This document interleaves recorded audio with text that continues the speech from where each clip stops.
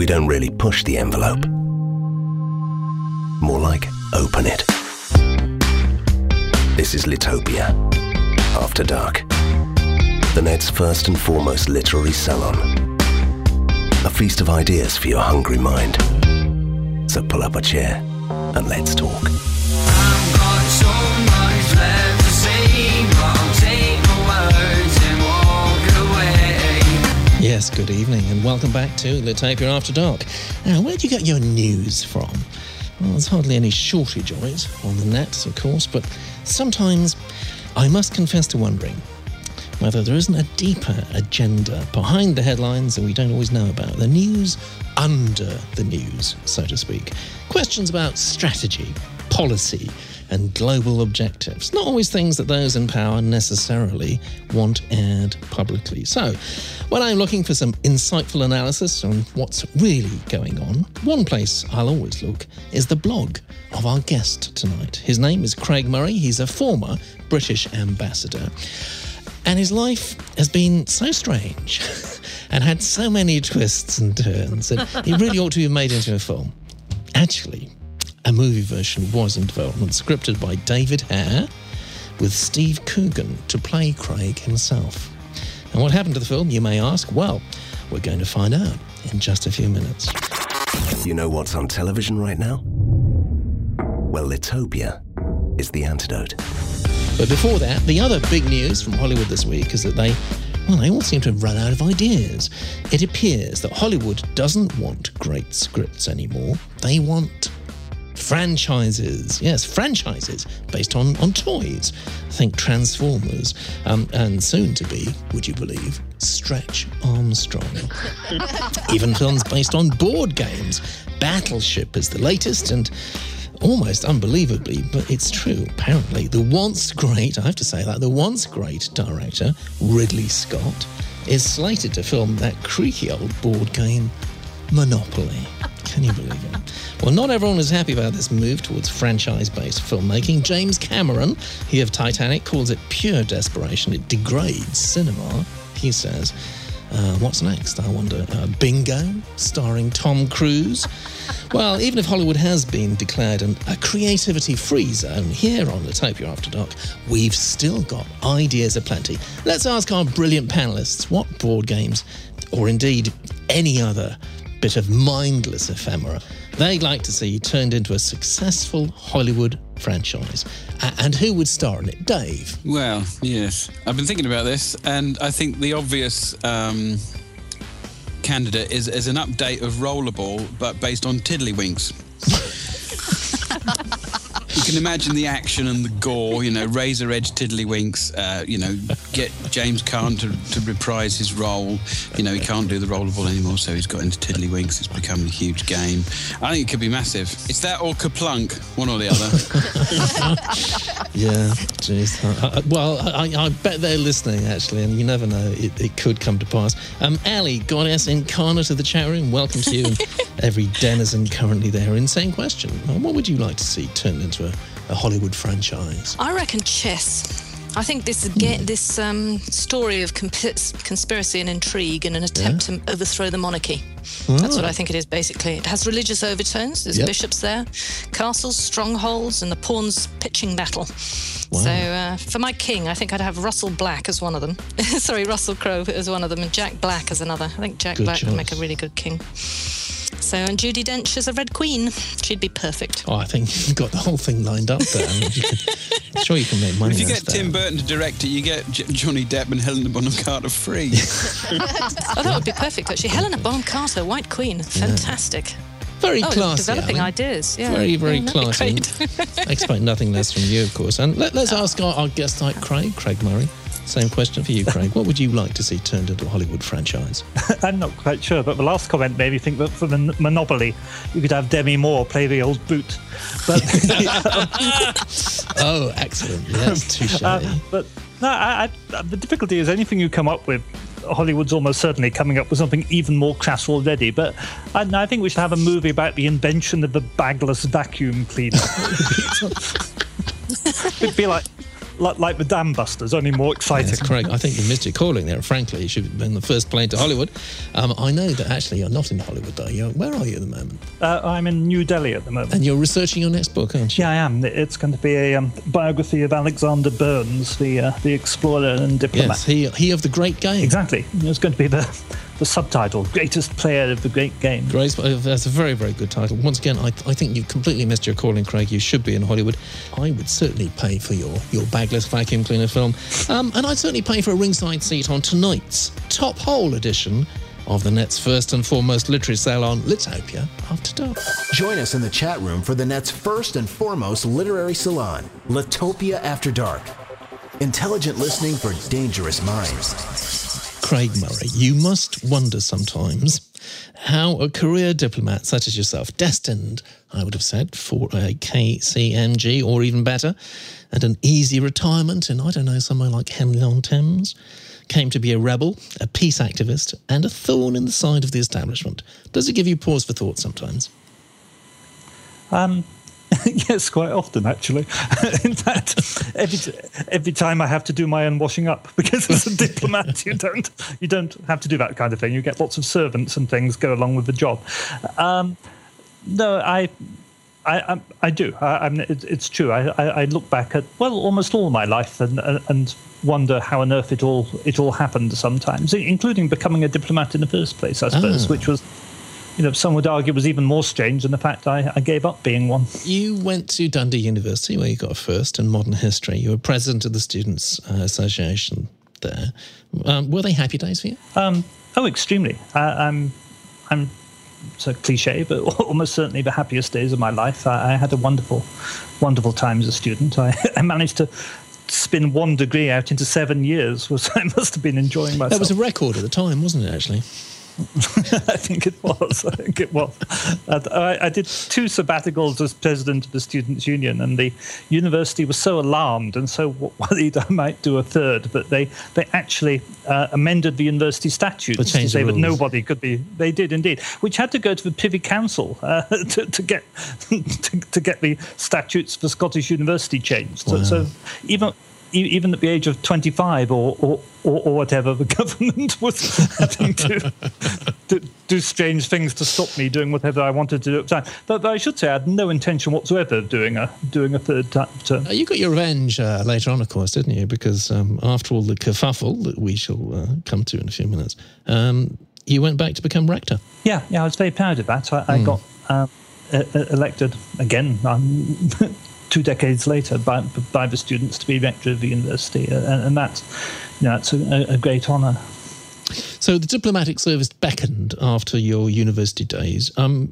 Why? The honest truth of the matter is that a girl I fancied was sitting the civil service exams, and she asked me whether I was sitting the civil service exams, and I said yes. I didn't even know what they were at the time I said yes, but if she was doing it, I was going to do it too. And that was how I accidentally stumbled into the diplomatic service. And you got in. First impressions, do you like it? It was very strange. I mean, when I joined, in my because the Foreign Office has different levels of intake. Nowadays, they're more or less all graduate levels. Even to sort of almost clean the floors, you have to be a graduate now in the Foreign Office. But in those days, there were 2 levels of graduate intake. One was sort of mainstream and one fast stream. For the first 2 or 3 days of the induction course, we were all mixed together. Then on, I think, the 4th day, those in the fast stream had to get up and leave and go to another room. And I was in the fast stream, so I got up and left. And everyone else who got up and left was public school in Oxbridge. I mean, if you'd actually said, well, all public school in Oxbridge people, please now get up and move to the next room. Same thing, yes. You would have had exactly the same result apart from me. And so as I walked through there, I suddenly thought, hell, I've made a mistake. I'm with the wring people. I think everyone else was looking at me thinking... They probably thought that too later. Well. I think that's probably true. But it was very, very peculiar because you were moving into a world of the kind, of which I'd only dreamt. And you were in this building which was genuinely palatial. It was the old India office, spectacular Gilbert Scott building, being treated as this kind of super being in a way. And all the people I were with were people whose families had been in government and the diplomatic service for ages. The other people there had names like Asquith and Tennant and Gore Booth, and they were, the scions of those families. They weren't distant relatives. I was sitting there amongst the aristocracy thinking, who are these people and what am I doing here? I was kind of wondering which century you were in too, I suspect. That's very true. Although, if I pretended it wasn't quite enjoyable in many ways, it was quite enjoyable in many ways, and you felt yourself suddenly important and elevated, which wasn't something which someone from Dundee University got to feel very often. Yeah. Well, just looking at your years there, what you did, I mean, it is pretty obvious you were fast-tracked. You had quite a lot of experience in West Africa, Lagos particularly. You came back and you, just sort of skipping ahead through to the key bit, a Channel Tunnel Treaty, Conventional Law of the Sea, 1990 to August 1991, Embargo Surveillance Centre, responsible for intelligence analysis on Iraqi attempts at evading sanctions, particularly in the field of weapons procurement. Very hot potato, that I'd have thought. Then on to head of the Cyprus section. And again, Cyprus, another political hot potato, still is in many ways, but in Greece and Turkey. And then after that, I guess it's...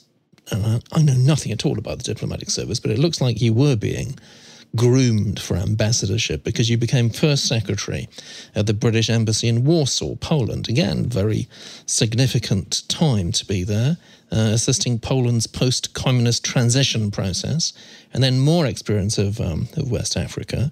And then UK representative of the Sierra Leone peace talks.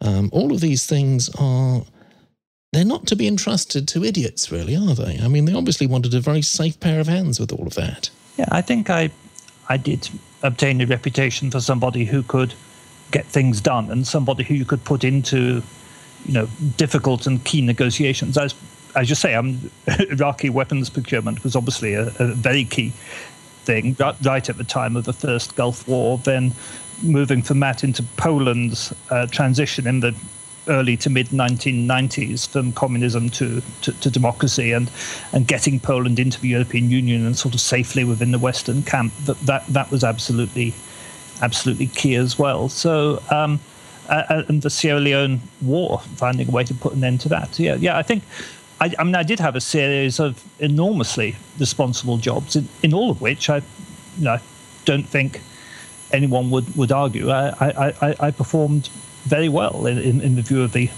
government, and that's why I found myself in my early 40s as not Britain's youngest ever ambassador by any means, but as Britain's youngest ambassador at the time. You were 43, and clearly you had pleased your masters to become an ambassador at that early age. You must have felt on top of the world. You must have felt that the world was out there, and the diplomatic service was your oyster for the taking. I mean, it must have felt terrific. Yeah, I think that's true. I felt, inordinately proud, maybe too proud. I think sometimes you can get so focused on, career ambition that you don't really consider enough the motivation of why you're doing what you do. Climbing the ladder becomes an end in itself, and I think to some extent I'd probably got myself into that situation. Uzbekistan, what did you know about it before you went? Not a huge amount. I went there from being Deputy High Commissioner in Ghana, and in the sort of 9 or 10 months that I had between leaving one job and taking up the other, I had to learn Russian because I had to arrive in Uzbekistan actually able to work in Russian, starting from a base of not speaking a word of the language. And in 9 or 10 months, that's quite a tall order. So I really absolutely immersed myself in Russian language studies rather than, doing an awful lot of background reading on Uzbekistan, which may sound strange, but it's just the way you had to do it when you got that small amount of time to learn a language. And obviously, it borders Afghanistan. And by the time I got there, we'd already been in Afghanistan for 6 months or so. and was strategically a very important part of the world. And still is, incidentally, isn't it? Because the latest thing is, of course, how do we get all our troops and resources back from Afghanistan? It's got to go through Uzbekistan, hasn't it? That seems to be the case. Probably the majority of it will come out through Uzbekistan now, because we've messed things up so badly in Pakistan, which is how the stuff got in, that the chances of getting out... I see the Ministry of Defence is saying that there are about 16,000 container loads of equipment, plus a lot of armoured vehicles to come out. There's no way that the UK is going to bring 16,000 containers to Pakistan in current circumstances. And there's really no other way but Uzbekistan. So there you are. I'm just trying to get a picture of you in my mind. A 43-year-old, young, pretty charismatic ambassador. You missed the immensely good-looking. Yeah, I wouldn't be able to judge that, Craig. I'm sorry. Got no taste in these matters. And, you know, a hotshot, really. Young hotshot. And you've learnt Russian. Now you arrive in this place, presumably having prepared yourself to some extent for what kind of country it was. And it's not too difficult to find out, I suppose. Even in those days, it wasn't too difficult to find out that the president was a man accused of presiding over torture, religious repression, forced child labour, murdering its own people, probably something like on par with what apparently is happening in Syria. Hundreds of protesters killed. What impression did that create in your mind initially? Was it just a job to be done? It's quite interesting. I'd been in a number of dictatorships and a number of war zones before, but I'd not been in a fully totalitarian country, which really is something else. You know, there's a big difference between, if you like, ordinary dictatorship, which is bad enough, and totalitarianism. And a totalitarian system is really quite a shock, and nothing can prepare you for it. It feels like nothing else. You know, the fact that people have no access at all to outside information, the fact that most people have no freedom at all over what job they do or where they live. I mean, not only does Uzbekistan still have the old exit visa system that the Soviet Union used to have. You know, Uzbekistan locks its people in, but you need an internal visa if you want to move from one village to the town, for example, which you won't get because they want to keep you as effectively a slave labourer on the cotton farms, and just the kind of crushing power of the state in a totalitarian system is something which, you know, you may think you know what it's going to be like, but until you really feel it, you can't get a grip on it. So although I knew about it in theory, it really came as a shock to me once I experienced it. Yes. And your brief presumably was, well, Karimov may be a bastard, but at least he's our bastard. We've got to keep him happy. And then things went wrong, didn't they? How did they go wrong? Yeah, no, that really was my brief. I was told that, you know, he was an important ally in the war on terror, an important ally for our troops in Afghanistan. So really keeping Karimov happy and staying in line with the United States, who had military bases there. These were the things I was meant to do. But things started to go wrong, all right, depending on which way you look at it, when I started to gain, you know, first-hand experience myself of what was really happening in the country. And I went along to a dissident trial, which was advertised as being a trial of an Al-Qaeda cell. And effectively what happened was, you know, I turned up in person, which they didn't expect me to do. Seeing the trial, you just realized that actually this was all a fiction. These people weren't actually anything to do with Al-Qaeda, and that both they and witnesses were making allegations which, when you saw them and heard them, were entirely credible, that the information against them was got by torture, and they'd been tortured into confessions. And it was actually being... The only thing I can compare it to is footage that I've seen on television of Hitler's show trials. It was that kind of atmosphere, and it was just chilling to be there. And this was meant to be our ally, and this was meant to be our war on terror, and the CIA and MI6 were accepting as true that these people were Al-Qaeda when plainly they weren't. So, if you like, my worldview took a bit of a battering. I had to reassess the truth of what was really happening in the world. And your conscience was pricked, and you did reassess the truth, and you started to relay the truth to the folk back home. How did they react? Oh, with great anger. I started to gain, genuine evidence of what was happening, including an autopsy report on a prisoner who had literally been boiled alive. What I got hold of was detailed photos of the corpse, very detailed photos of the corpse, which I then sent back to the University of Glasgow Pathology Department, who prepared a report saying that his fingernails had been pulled out and he'd been beaten about the face and the neck, and then he died of immersion in boiling liquid. He was a political dissident, and that was, if you like, the worst case. But scores of other such cases of torture by the authorities. And I started reporting these back from London, and I'll never forget. I got a very, very sharp letter from the Foreign Office saying that I wasn't there to, be an NGO or be Amnesty International, and that I was over-focused on human rights to the detriment of British interest. Was the precise terminology I got from the Foreign Office. What happened after that? Well, after that, I started to pull together the fact that the intelligence that MI6 and the CIA were reporting out of Uzbekistan, it was all coming from the CIA. MI6 were issuing the reports, but they didn't actually have officers in Tashkent. The CIA had a lot of officers in Tashkent and were very close with the Uzbek security services and were funding them largely. And the intelligence reports that they were producing were, in very large part derived from torture sessions, and I was able to demonstrate that quite convincingly, and to also then query the truth of the intelligence. Again, I was able to demonstrate that a great deal of the CIA intelligence on Al-Qaeda activity in Central Asia simply wasn't true.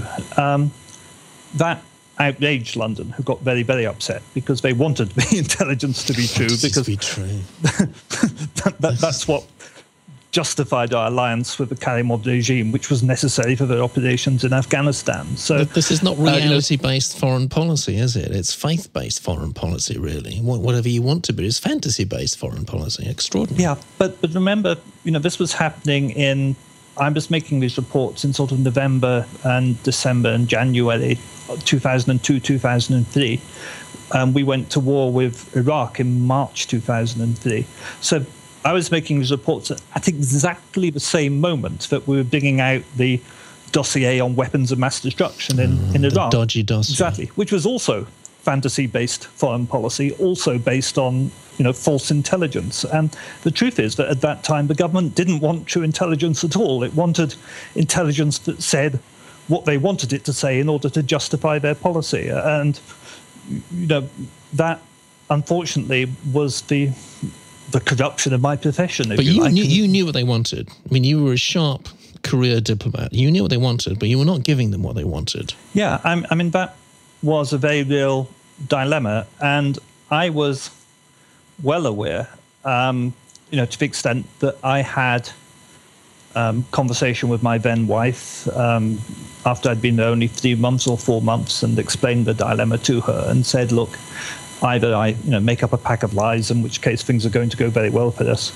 or I'm going to have to stick by the truth and say this is wrong and the torture is wrong and we should stop it, in which case I'm liable to get sacked. And I'd only been there 3 or 4 months when I realised that strongly enough to have the discussion with my wife as to what I should do in these circumstances. Heck of a decision. Yeah, it was. It was very difficult and very unpleasant. Did you know that you were committing career suicide? Oh, definitely. Very definitely. I should say that, I wasn't the only one having those conversations. There were lots and lots of people in the Foreign Office. I was having, this problem over the intelligence coming out from Uzbekistan. Obviously, the people concerned with the dodgy dossier and concerned with the intelligence analysis out of Iraq. And remember, I'd previously been in charge of the unit doing analysis of Iraqi weapons procurement. So I knew a lot of those people. They were having very similar dilemmas. So I wasn't the only one. But it was a very, very difficult period because you'd got a government which was determined to pursue war on several fronts on the basis of lies, and those lies had to be cooked up by the diplomatic service in MI6, and the people within the diplomatic service in MI6 had to make up their mind, were they going to be part of it or were they not? So in time-honoured tradition, they did what people usually do under these circumstances, which is they shot the messenger. They shot you. Yeah, very much so. And in fact, they didn't only shoot me; they did, everything they possibly could to blacken my reputation forever. How did they do that? They really. I suddenly found myself hauled up on 18 disciplinary charges, which included, and the worst of them, was issuing visas in exchange for sex. I was told that money was missing from the post accounts, and there was a charge of driving a Land Rover down a flight of steps and various other rather strange charges. Ambassadors can do that if they want to. How did they go about this? I'm very interested in actually. Do they have a dirty squad that sort of moves in and says, "This is what we're going to do, and you're going to provide false evidence," and so on? I mean, how does it actually work? Yeah, I think that's almost how it works. They got a guy to come out from personnel department and interview all of my staff in the embassy, both British and Uzbek staff in the embassy. And he was given a brief that there'd been various accusations against me, and he should produce a report. It's worth saying his name because his name's Colin Reynolds, and sadly for them, he turned out to be an honest man. And he came back and he said, "I've spoken to everybody in the embassy, and everybody says all these reports are untrue." And he saw me afterwards, and he said, "Look, I've been asked to investigate allegations against you. I've asked everyone. There seems to be no truth in these allegations, and that's the report I'm going to make." And he did. I then went off happily on holiday. While I was on holiday, they sent out someone else, not from the personnel department, who obviously were no good at this sort of thing, but from the political department. And he came back and he said, "These allegations have been made. I've been out, and everyone says they're all entirely true." So it was, but it wasn't a specific dirty squad as such, if you like, and it was normal, a member of normal Foreign Office, highly ambitious staff who came and did that. Ali, what's the chat room up to? There's Morgan with an E was suggesting that in fact this would make an extremely good story, although in fact you've already written it, really, haven't you, Craig? Both your own story and the story of what was happening out there. Yeah. No, I started writing my book, Murder in Samarkand, my first book, really as therapy, to be honest. I didn't actually start writing it for publication. I started writing it because this whole story was so extraordinary, and it was so hard to believe myself what had happened, what had happened to me, and what the government was doing, that I decided that I really had to write it, but to make sense of it myself and to make a record of it. So I started writing it not for publication. I'd probably written about half of it when I suddenly realized, wow, actually, this is going to be a fascinating read, and started thinking of publishing it. I was just reading a comment from Crime Afoot saying, Samuel Pepys wrote, "There is nothing so dangerous as a man that thinks." Now, I'm just wondering, Craig, if you were looking back through the retrospectoscope and could have made a radical change in your life to end up in a different place and under different circumstances, would you have made that change, and where would it have occurred? I don't know. I mean, since then, I've started, wondering whether I should ever have joined the diplomatic service at all, and whether, rather than wasting my life working for government, I shouldn't have been, doing things in which I would be my own boss, if you like, from the start. I don't think there's any way that I would have stayed in the diplomatic service, kept quiet about torture, kept quiet about false intelligence, and carried on with my career. I certainly don't have any regret of that kind. It never occurred to me at any moment, really, that I could do anything else. It seemed to me throughout that there's some things, and boiling people alive is one of them, with which you just can't be associated. If you come up with that against that kind of thing, you have no other duty than to fight it. So I don't have any regrets about, as some people would say, throwing away my career. Whether I should have ever embarked on that career in the first place is the only doubt I have. See, somebody else in the chat room has started talking about David Kelly. I mean, were there times when you did feel seriously concerned for your own safety? Oh, very much so. And, well, there are two things, really. After the government brought all these allegations against me, they did go and they asked me to resign. And it was a bit like the old films where you're left with a study and your revolver and expected to shoot yourself. Yeah. And I said to them, bugger off, I'm not resigning, I'm not guilty. Yeah. So they were forced to then pursue these ludicrous allegations through a formal disciplinary process, during which I was suspended from duty for about 4 months. In the end, I was found not guilty on all charges, except they then introduced a wonderfully Kafkaesque 19th charge of having spoken about the charges, and the charges were an official secret. Gotcha. So I was found gotcha there. I was found guilty of having revealed the fact of the charges, which is, as I say, so Kafkaesque, it's just ludicrous. But that was deemed not to be a sacking offence, so I was given a final written warning, and was going back to work in Tashkent. And I think 2 days after I arrived in Tashkent, I collapsed with blood clots in both lungs, bilateral pulmonary emboli, I think is the official medical term. And I've got a great many blood clots in each lung. Was that a yep on the medical term? Yeah, Eileen knows her medical stuff. Yes. But I'd got a great many blood clots in both lungs, and I very nearly died. I was flown back by air ambulance to St Thomas Hospital. I was in a coma there for 5 days, and nobody was quite sure what had caused it. They couldn't find a cause, but that obviously made me think very much of poor David Kelly, and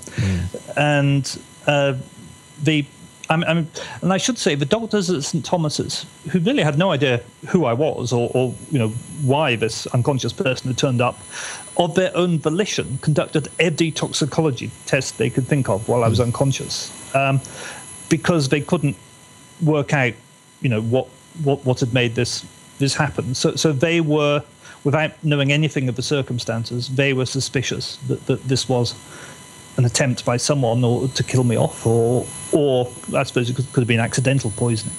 But no cause ever has been established as to exactly what happened. Then when I finally did leave the office, I had a few documents with me, and obviously most of this stuff about torture and intelligence had been classified top secret. You don't carry copies of it around, but those documents I did still have on me. The very day I resigned, I put out on the web, on the internet, in order to get it all out there, in order to reduce the incentive for anyone to kill me. You see what I mean? Yeah, I definitely would do that. Yes. It's already out there. Yes. Blimey. I mean, you could easily go paranoid, actually, couldn't you? Yeah, there is a danger of that, and I think for a little time, and remember, see, I've been on the inside, so I've had as high security classifications as you can get, and I've been involved in operations involving espionage so I know what the capabilities of the security services are from the inside. So knowing that capability, of course, you're looking over your shoulder a very great deal. I don't do that anymore, but I think there was a worry.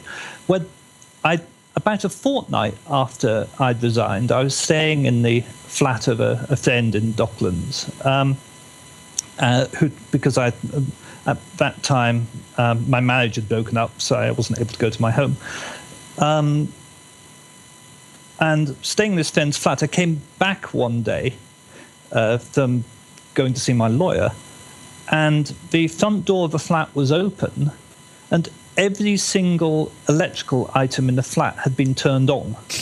By which I mean, including the Hoover, the electric toothbrush, all the heaters, everything. Every electrical item was on all at once, including a kettle, which meant that whoever had done it, was signalling to me not only had they done it, but they just left, within a minute of my getting there. And they do those things in order to terrify you. It's very freaky stuff, actually, isn't it? I mean, it sounds funny now, everything's switched on. But my God, if you came home and found that, it would get to you, wouldn't it? Yeah. No, it does. And they know it does, which is why they do it. Yeah. There's also, of course, the hope that they then it's a catch-22 in a way, because you talk about it and then people say, oh, he's obviously mad, he's inventing things, he's paranoid, and so it's yet another way of damaging your credibility as well. Yes. What about this latest MI6 farrago? The Daily Mail seems to have got its teeth into it. The top code breaker working for MI6 whose body was found inside a suitcase in a flat not too far from MI6 headquarters, and the police were not told about it for a crucial 6 or 7 hours, during which time the Mail is saying MI6 got inside and completely dry cleaned the flat. No fingerprints, nothing. I mean, do you think that's feasible? Yeah, well, I mean, it seems like it happened. And that really was the most extraordinary case where they allege that he zipped himself into a holdall from the inside in order to kill himself. Why you would do that, I have no idea. And of course, then, as always in these cases, some attempt to denigrate him sexually by saying that zipping himself into a holdall is some obscure sexual practice. Yeah, it's new on me, yeah. But not new on you, Dave, I suspect. Well, I couldn't possibly say. That was a few years ago, though, wasn't it? The thing you're talking about? No, it's very recent. Then it's another one. It's another one, yes. There was one 3 years ago. Body found zipped up in a holdall. Sexual, aspersions of a sexual nature cast upon him, and he was connected to the security services. It was sometime, a few years ago. I think you're right, actually. Yeah, yes. I think you're right. Obviously favoured modus operandi. Yes, well, once as accidental too as carelessness. This is all actually terribly depressing stuff, in fact, isn't it, Craig? Because if you think about it, we're doing the wrong thing. We're doing the wrong thing morally. We're doing the wrong thing politically. We're doing the wrong thing in every way possible, and we're getting dodgy information as well. I mean, there's no good can come of it. People must feel very demoralised inside the diplomatic service. Most people, don't they? When they are clearly asked to believe that black is white and white is black for no other reason that it's politically expedient to do so. I asked a friend of mine who was involved with very closely and at a senior level with Iraq in the lead up to the Iraq War, who is someone who definitely knew there were no Iraqi weapons of mass destruction, and yet was having to work in an environment where he was pretending there were Iraqi weapons of mass destruction. And I said to him, how do you do it? How do you reconcile it with yourself? He said it's like playing a video game. When you go into work, it's like if you're playing one of these football manager games. While you're in the game, you are the manager of Chelsea. For the 2 hours you play or whatever. When you leave, you're not. You go about your daily life. He said when he walks into the Foreign Office, there are Iraqi weapons of mass destruction. That's just the fantasy world you move into, and that's the game you are playing at the time. When you go home, you switch off, and of course, in real life, they're not. The trouble is, of course, that people actually died. Hundreds of thousands of people are dead. Millions of people have had relatives die. Hundreds of thousands of children have been orphaned. Children have had their limbs blown off. People have been raped and mutilated as a result of these fantasy games. So, it's one thing to somehow rationalize it that way, to psychologically isolate it from yourself. But can you really remove yourself from the results of what you are doing. There's a moral void there. This is not new, though, is it? I mean, isn't it a kind of cultural inertia? It's kind of a leftover of, a sense of imperialism, that we must be right and that we must be in control and we must be this. These things have gone on for many, many years. So we expect people should act differently now because there's more awareness of broader issues. But the inertia, in those sorts of circles has got to be enormous, hasn't it? And there's definitely an amount of truth in that. Interestingly, the book I'm researching at the moment on Alexander Burns, there's this fascinating episode in which he is conveying 5 large cart horses up the Indus as a present for Maharaja Ranjit Singh. And actually, the gift of the cart horses is a kind of Trojan wooden horse idea, because they chose that gift so they could say it had to go by river in order that they could sound the river and survey the river in order to work out how well you could move troops up and down it in order to invade the countries to which we were giving peasants. And that was a deliberate plot. And there are archives in which they set out that this is the plot, this is the pretense, and we will survey secretly. And these are, and then when the local rulers tried to refuse, the British get terribly upset and expostulate and say, how dare they impugn our honour, these perfidious Indians, why won't they let us come? And it's quite extraordinary. And there's no hint in the letters, because the letters saying these terrible, perfidious Indians won't let us come up their river are written by exactly the same people who wrote the letters saying we're going to secretly survey while we're pretending to bring gifts, with no apparent sense of their own hypocrisy. That's the extraordinary thing about it. Absolutely no sign.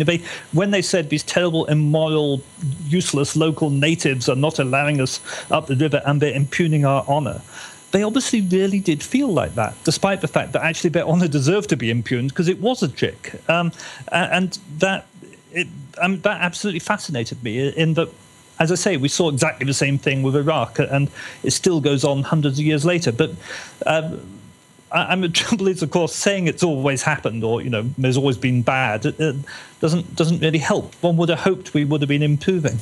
I would hope too, but if you just look at, the current government is a good example where, ideological expedience and kind of cultural inertia overrides concerns about the welfare of individuals. I think it might have been Terry Pratchett who wrote something along the lines of never trust a man who claims to be acting for a higher purpose. Because that means, or, you're basically saying, I will accept this damage to achieve this. It's a means and ends argument, isn't it? The minute somebody says there is a greater good, there is a greater purpose to this, that blinds people. As something I've learned fairly recently, how profoundly well a perfectly rational, sensible individual can hold two totally, or more than two, totally opposing ideas in their head at the same time without any concerns at all. That's exactly what Craig was saying. It's not a problem to people. Yes. If they've just got to put themselves in that mental space, I can think this, and there's almost a kind of a subconscious decision that is almost consciously controlled not to connect this with that.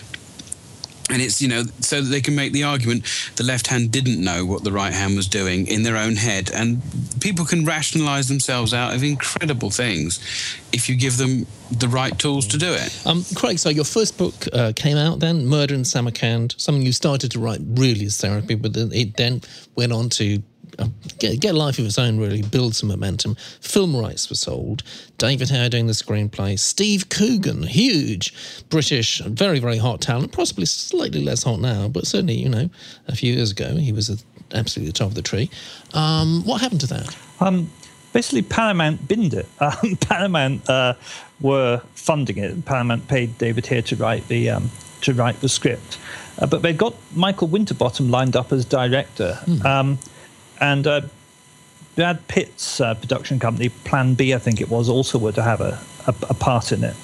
But they did a film with the same team, essentially, did a film with Angelina Jolie, which was called A Mighty Heart, which bombed, rather, at the box office. And with respect, because several of the people involved are friends of mine now. In all honesty, I thought it was not the most riveting film I've ever seen. I've never heard of it.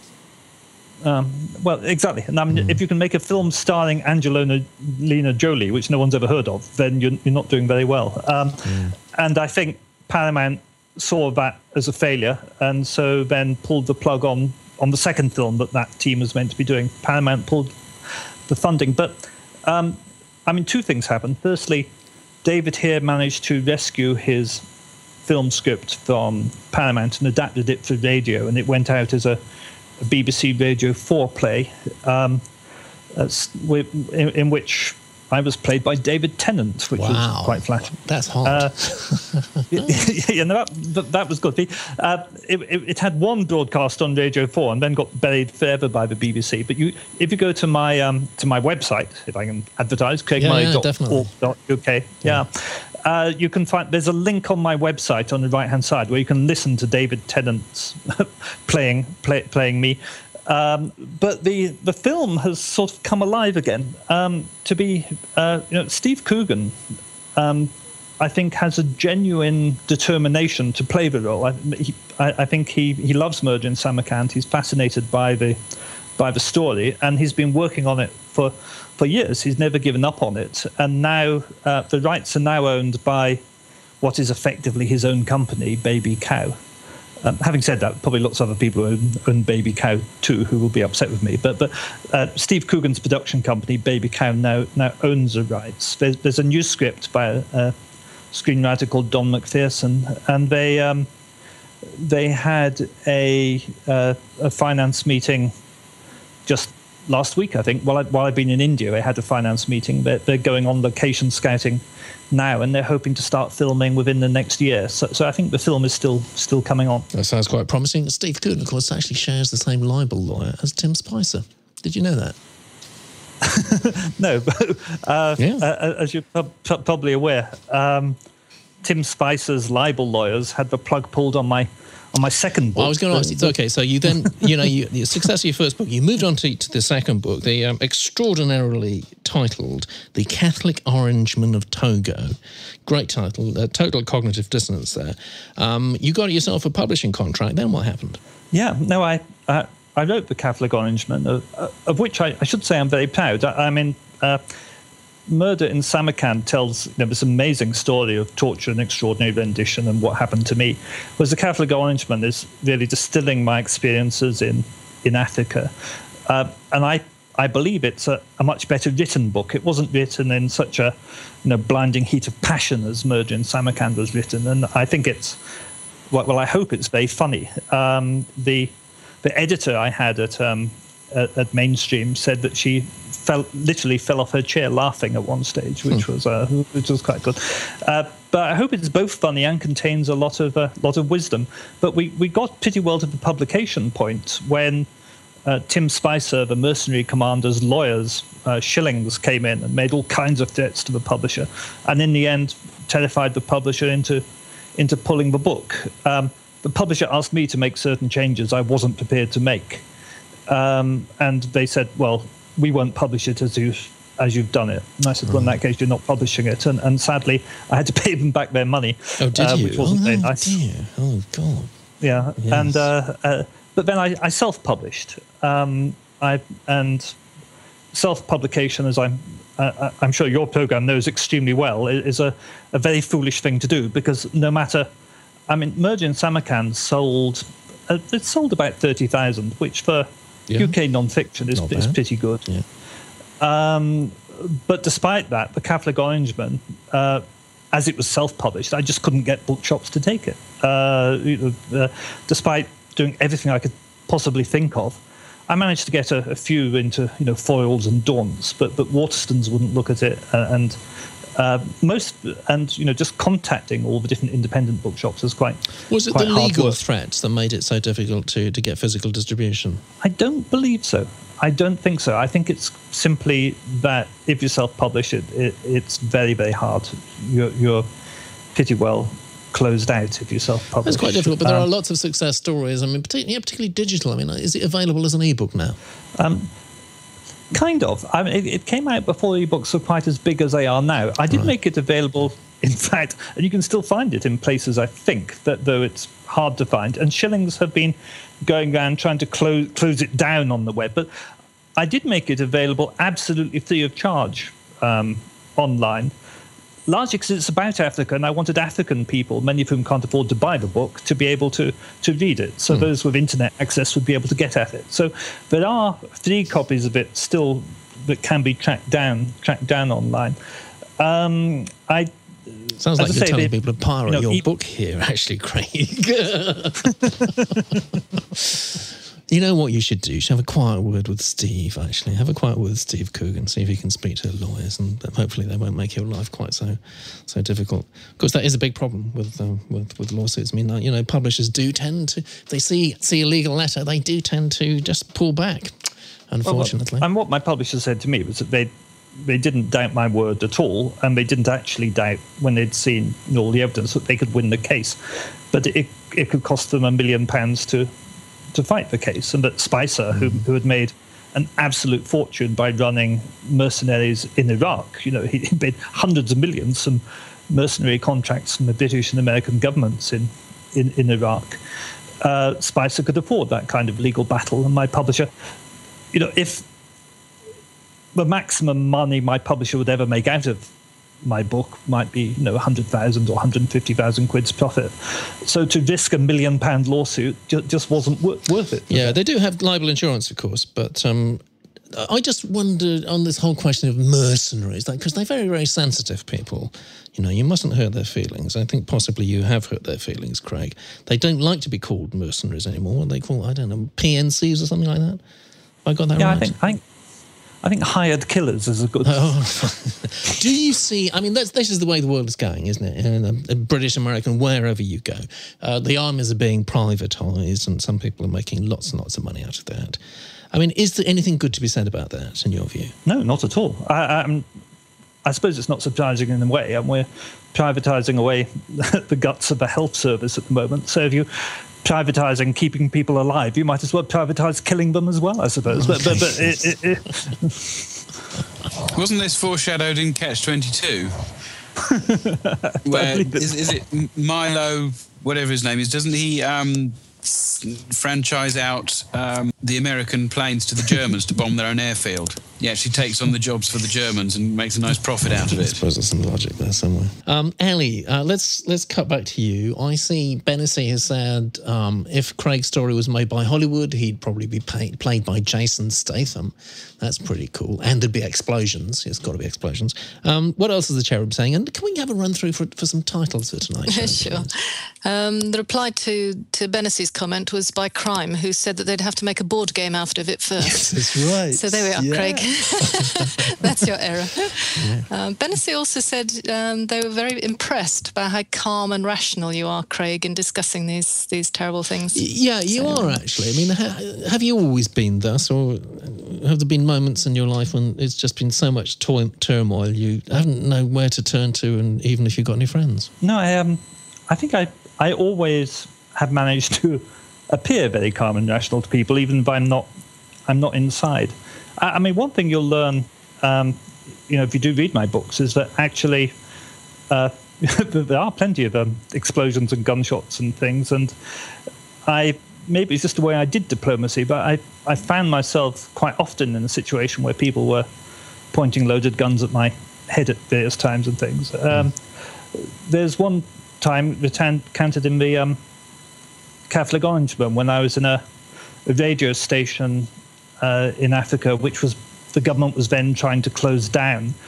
At the moment they tried to close it down, I was there with Nigel Jones MP, who's now Lord Jones of Cheltenham. The reason we were there was we rather thought something like that might happen, so we were there to try and stop it. But we did end up with people coming in and waving loaded guns at our head, people who were perhaps fueled up on drinks and drugs and things.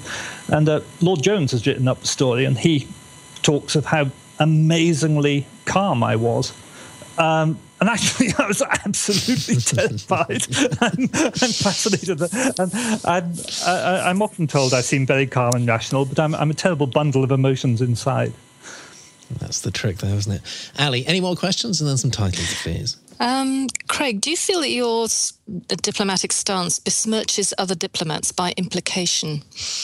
I mean, the ones who stayed, are they less moral fibre, put it that way? I think it's a difficult question because I've often wondered why other people didn't resign. Elizabeth Wilmshurst, the Foreign Office's deputy legal advisor, resigned, for example. Her boss, Michael Wood, he told Jack Straw that it would be illegal to go to war with Iraq. That was the Foreign Office legal advisor, the big boss. And Jack Straw tried to get him sacked, but he didn't actually resign. And yet, Michael's a very honourable man.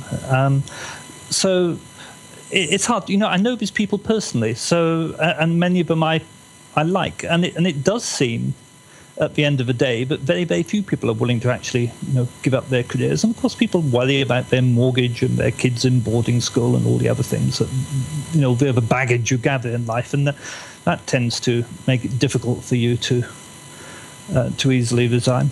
But there's also this terrible abuse of patriotism, particularly in times of war. Even if you believe the war is bad, the fact you're going to war, there's this awful idea that we all have to rally behind our troops and nobody can ever say any word of criticism because of morale at the front line and all that kind of thing. That actually has a remarkably strong effect on people, unfortunately. Do you want the titles? Craig, listen carefully to the titles of tonight's show. You are going to have to choose a suitable title. Hopefully, there is a suitable title there. There may not be, in which case we're completely stuck. But, OK, so run through them, Ali. Let's go. Craig, it can be a completely unsuitable title. Oh, yeah. Well, no, it is. Mind the chat room. So, we've got The Dyson Conundrum, Hasbro, the movie. Wait, where does that come from? The Dyson? What does that mean? That comes from the beginning when we were having board games and stuff. Oh, fair enough, We got sucked up into something. I can't remember. Get sucked up, yeah. Matchbox, The Fast and the Curious. Board games make boring movies. No risk. We'll get to the political ones in a bit. No Risk in Hollywood. The Game of Life in 7 parts. There you are. Little Shakespearean reference there. That's pretty good. Yeah, that's pretty cool. Board game movies for plastic actors. I think that's just a slant at Hollywood. Yeah. Charlie Sheen's Pictionary in 3D, rated 18. Yeah, it would be. Diplomacy is not always Ferrero Rocher. Don't shoot messenger, just poison him. There are your plots coming. Yeah. Truth stranger than fiction? Nope, they're the same. Oh, I like this one. Craig Murray, From Diplomat to Time Lord. So there you are. Yeah, that's the reference to David Tennant, of course, isn't it? Doctor Who, yes. Yeah, what else we got? Undiplomatically disinformed and dismissed. And Our Man in the Cold. Our Man in the Cold. Well, there you go. A plethora of choice there, Craig. What tickles your fancy? quite a few. I quite like. I like the Dyson Conundrum, but then that would really confuse people. It totally we're talking about everybody. Yes. Get sued by Dyson or something, I should say. Yeah, that's never stopped us. No, it hasn't. I like Don't Shoot the Messenger, just poison him as well. But I think actually the last one, Our Man in the Cold, has a wonderful Le Carré theme to it. I think. I thought you were going to go for that. It's classy, isn't it? Who did that? That's Crime Afoot. Good old Crime Afoot. Congratulations. Yeah, Crime Afoot has contributed quite a few good titles over the years, yes. I think we could have carried on all evening, actually, Craig. I mean, you are a man of principle, and I think the real tragedy is we don't have more people like you running our diplomatic service and contributing to the political process. And if we did, maybe the world wouldn't be quite so screwed up as it is, I'd like to think. Craig Murray, thank you so much. The website is what? So craigmurray.org.uk. .org.uk. A jolly good site there. Craig blogs very regularly about current events. If you want to know about what really is going on behind the scenes, I do totally recommend it. Ali and Dave, thank you both for being, what you are, which is something up the unders, I think. I jotted that little phrase down. I wasn't able to use it, but I'm using it now. We've had so much fun. Let's take it up the unders this time again next week. Good night, everyone. Good night. Good night. Good night.